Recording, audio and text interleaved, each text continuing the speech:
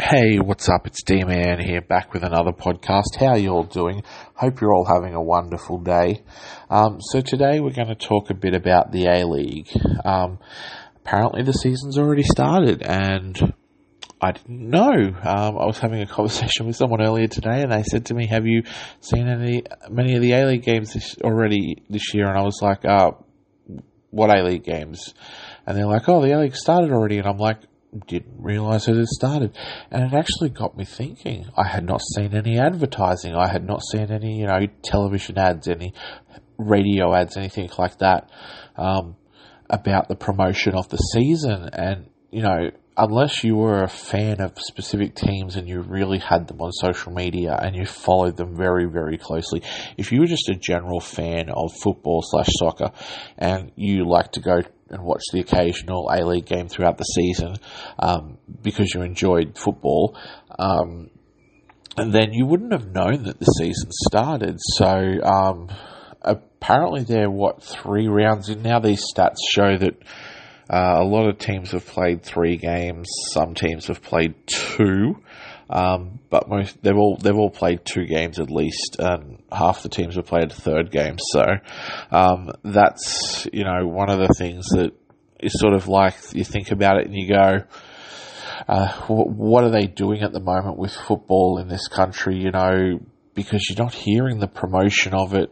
And I know that people sit there and go, "Oh, but it's not as big as rugby league, rugby union, AFL." So you don't get much in the way of promoting the games, but that's where they get it so wrong. And I'm not sure who's in charge of the A-League. I don't know if David Gallup's still running the show, who's running the FFA or whatever, or who's running it now, but they get it so wrong when it comes to this is what they should be doing if you want to be a bigger brand. Your advertising, your marketing, all that kind of stuff. You need to be out there and just pumping it out, pumping TV ads out there, pumping radio ads out there, pumping, articles in the newspaper, letting people know that, hey, the season starts in 4 weeks, 3 weeks, 2 weeks, 1 week away from the season starting. And I know sort of people will look at it and go, "Oh, well, money, football, maybe they don't have the money, the budget for that kind of thing." Considering for a child in this country to play soccer is the most expensive sport for a child to play. Other sports are cheaper. Other sports your kid can play for around $100, $120 these days. With soccer, it can be upwards of $250 just for a kid to play. So, FFA is getting a piece of that. Why are they not using it, to promote the game? That obviously, there's a lot of funding they need for different things. They need to, do grassroots promotion and things like that. But if you want to have the biggest competition for football in Australia be the A-League, you need to promote the crap out of that. Like, you need to absolutely say, "Hey, this is our game, and yeah, we've got a lot of kids who are coming through, and these are the kids we want to promote through. And, we want to spend a lot of money on our grassroots because we're trying to build a strong, national team." You can't let the competition fall by the wayside either. So yeah, that's sort of a thing. And that's what I was discussing today. And so that's my opinion on this subject, that, in my opinion, I think they're not doing enough promotion for the A-League, and I think it's going to really hurt them in the long run. They really need to spend that money. Sometimes you've got to spend the money to make the money, so that's, where they're at.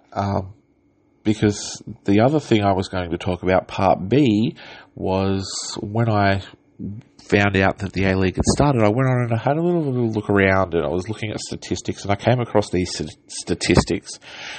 And I don't know, it's very early on in the season, but if these are statistics that are coming out early on in the season, then you're really seriously going to struggle with your competition and make money over the years. Looking at these statistics, crowd numbers, you've got the Melbourne Victory At the top, they've, averaged 25,000 people so far this year. The Wanderers have averaged 22,000 people. And then there's a massive drop. Brisbane Roar averaging 12,000, just shy of 13,000. Sydney FC, 12,500. This is where it starts to get a bit, because you're already now into the 4 figures, 5 figures in Australian sport is where it's at. Personally, I believe if you can have an average of over 10,000 in a game, your sport is competitive. Your team, your club is competitive. Different sports obviously demand different averages. AFL's a lot higher. Rugby league, I think rugby league uses about the 10,000 mark. If your crowds are over 10,000, you're considered reasonable. Certain conditions might have a lower impact. It might be bloody minus 20, maybe not that low, but it might be minus 5 degrees, snow, rain, pretty much, and it's a Sunday night game or whatever. It's a bad draw game and people aren't wanting to go to it, so you might get 4,000 people to a game. That kind of stuff happens with bad weather. That's understandable. But yeah, so that's where the mark is. And then it drops to Adelaide, average of just under 10,000. Perth Glory, 9,800. Central Coast Mariners average 8,900. Newcastle Jets averaging around 8,800. Melbourne City averaging 7,400. Now, this says that Melbourne City have only had 1 home game.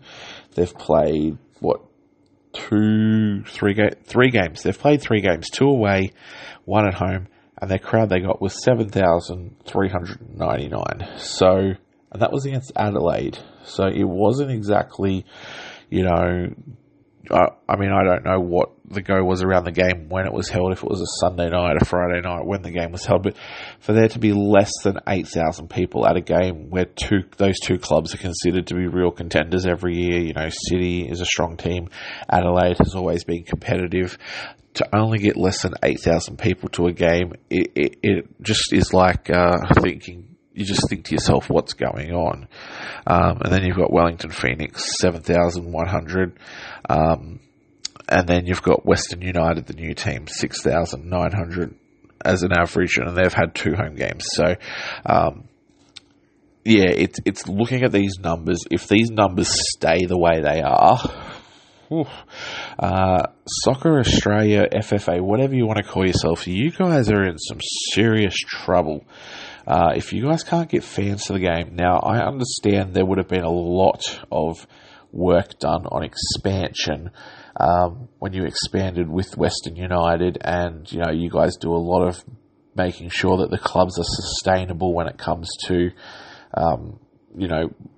being a new club and sustaining themselves in the competition. But if your new club has had 2 home games already and they've only averaged less than 7,000 per game, you really need to start looking at what you can do to get fans through the gate, because those clubs won't survive, and it'll just become another issue of a revolving door. The last time you expanded with North Queensland and the Gold Coast, you're going to have these issues arise again. It's just going to be absolute chaos. Teams are going to come in, teams are going to drop out. It's just going to make the game look so bad again. And you've got another team coming in next year, Macarthur FC, I think it is, or Macarthur United, whatever they're calling themselves. They're going to be based out of Campbelltown in Sydney, and they're in a similar situation. Yeah, there's a big population out in the west of Sydney, but if you don't do well early on, the people are just not going to show up. So, it's not like they play out of a bad stadium, Western United. They play out of GMHBA Stadium or whatever it's called. It's the Geelong Cats home ground, and I know it's not the perfect ground for soccer down there. It's not a soccer field. It's not rectangle. It's an oval, and people might feel a little far away from the action. But you guys have the advantage of playing your sport here in Australia in the summertime. You look overseas in Europe when the football season's played. Yes, they play from September, which is warm, right through till May, when it's sort of the season ends, which is starting to warm up again. But they have those peak December, January, February, those cold months of the year, and I know people are going to say to me, soccer over there is a bigger game, it's different, blah, blah, blah. But you have the unique advantage here in Australia of playing football in the summertime, the warmer weather. People are not going to not go to a game because it's not warm, because it's not cold, I should say. People are going to go, it's a beautiful day, we can go to the game. So I don't know, is it ticket prices maybe? What's a family cost? It's something I would have to look up. I didn't actually look that up. I probably should have before I started this podcast. So is it ticket prices? Is it your marketing strategy? What is it? Because those numbers that I just read out before, and I know it's very early on, but I'm going to do an update midway through the season. I'm going to have a look at what the midway point of the season is, and I'm going to do another update on those statistics, and I'm going to see how much they've changed. Because, like I said, the fact that I didn't even know the A-League season had started, and the fact that those crowds are just so low already, it gets you worrying. So, if there's anyone out there who knows anything about the way football's run in Australia, hit me up, send us a message, leave a comment. Everyone, feel free to leave a comment, message, like, subscribe, do what you got to do. Let me know your thoughts, ask me your questions, whatnot. And hope you guys all have a great day, and we will see you again next time soon. Bye.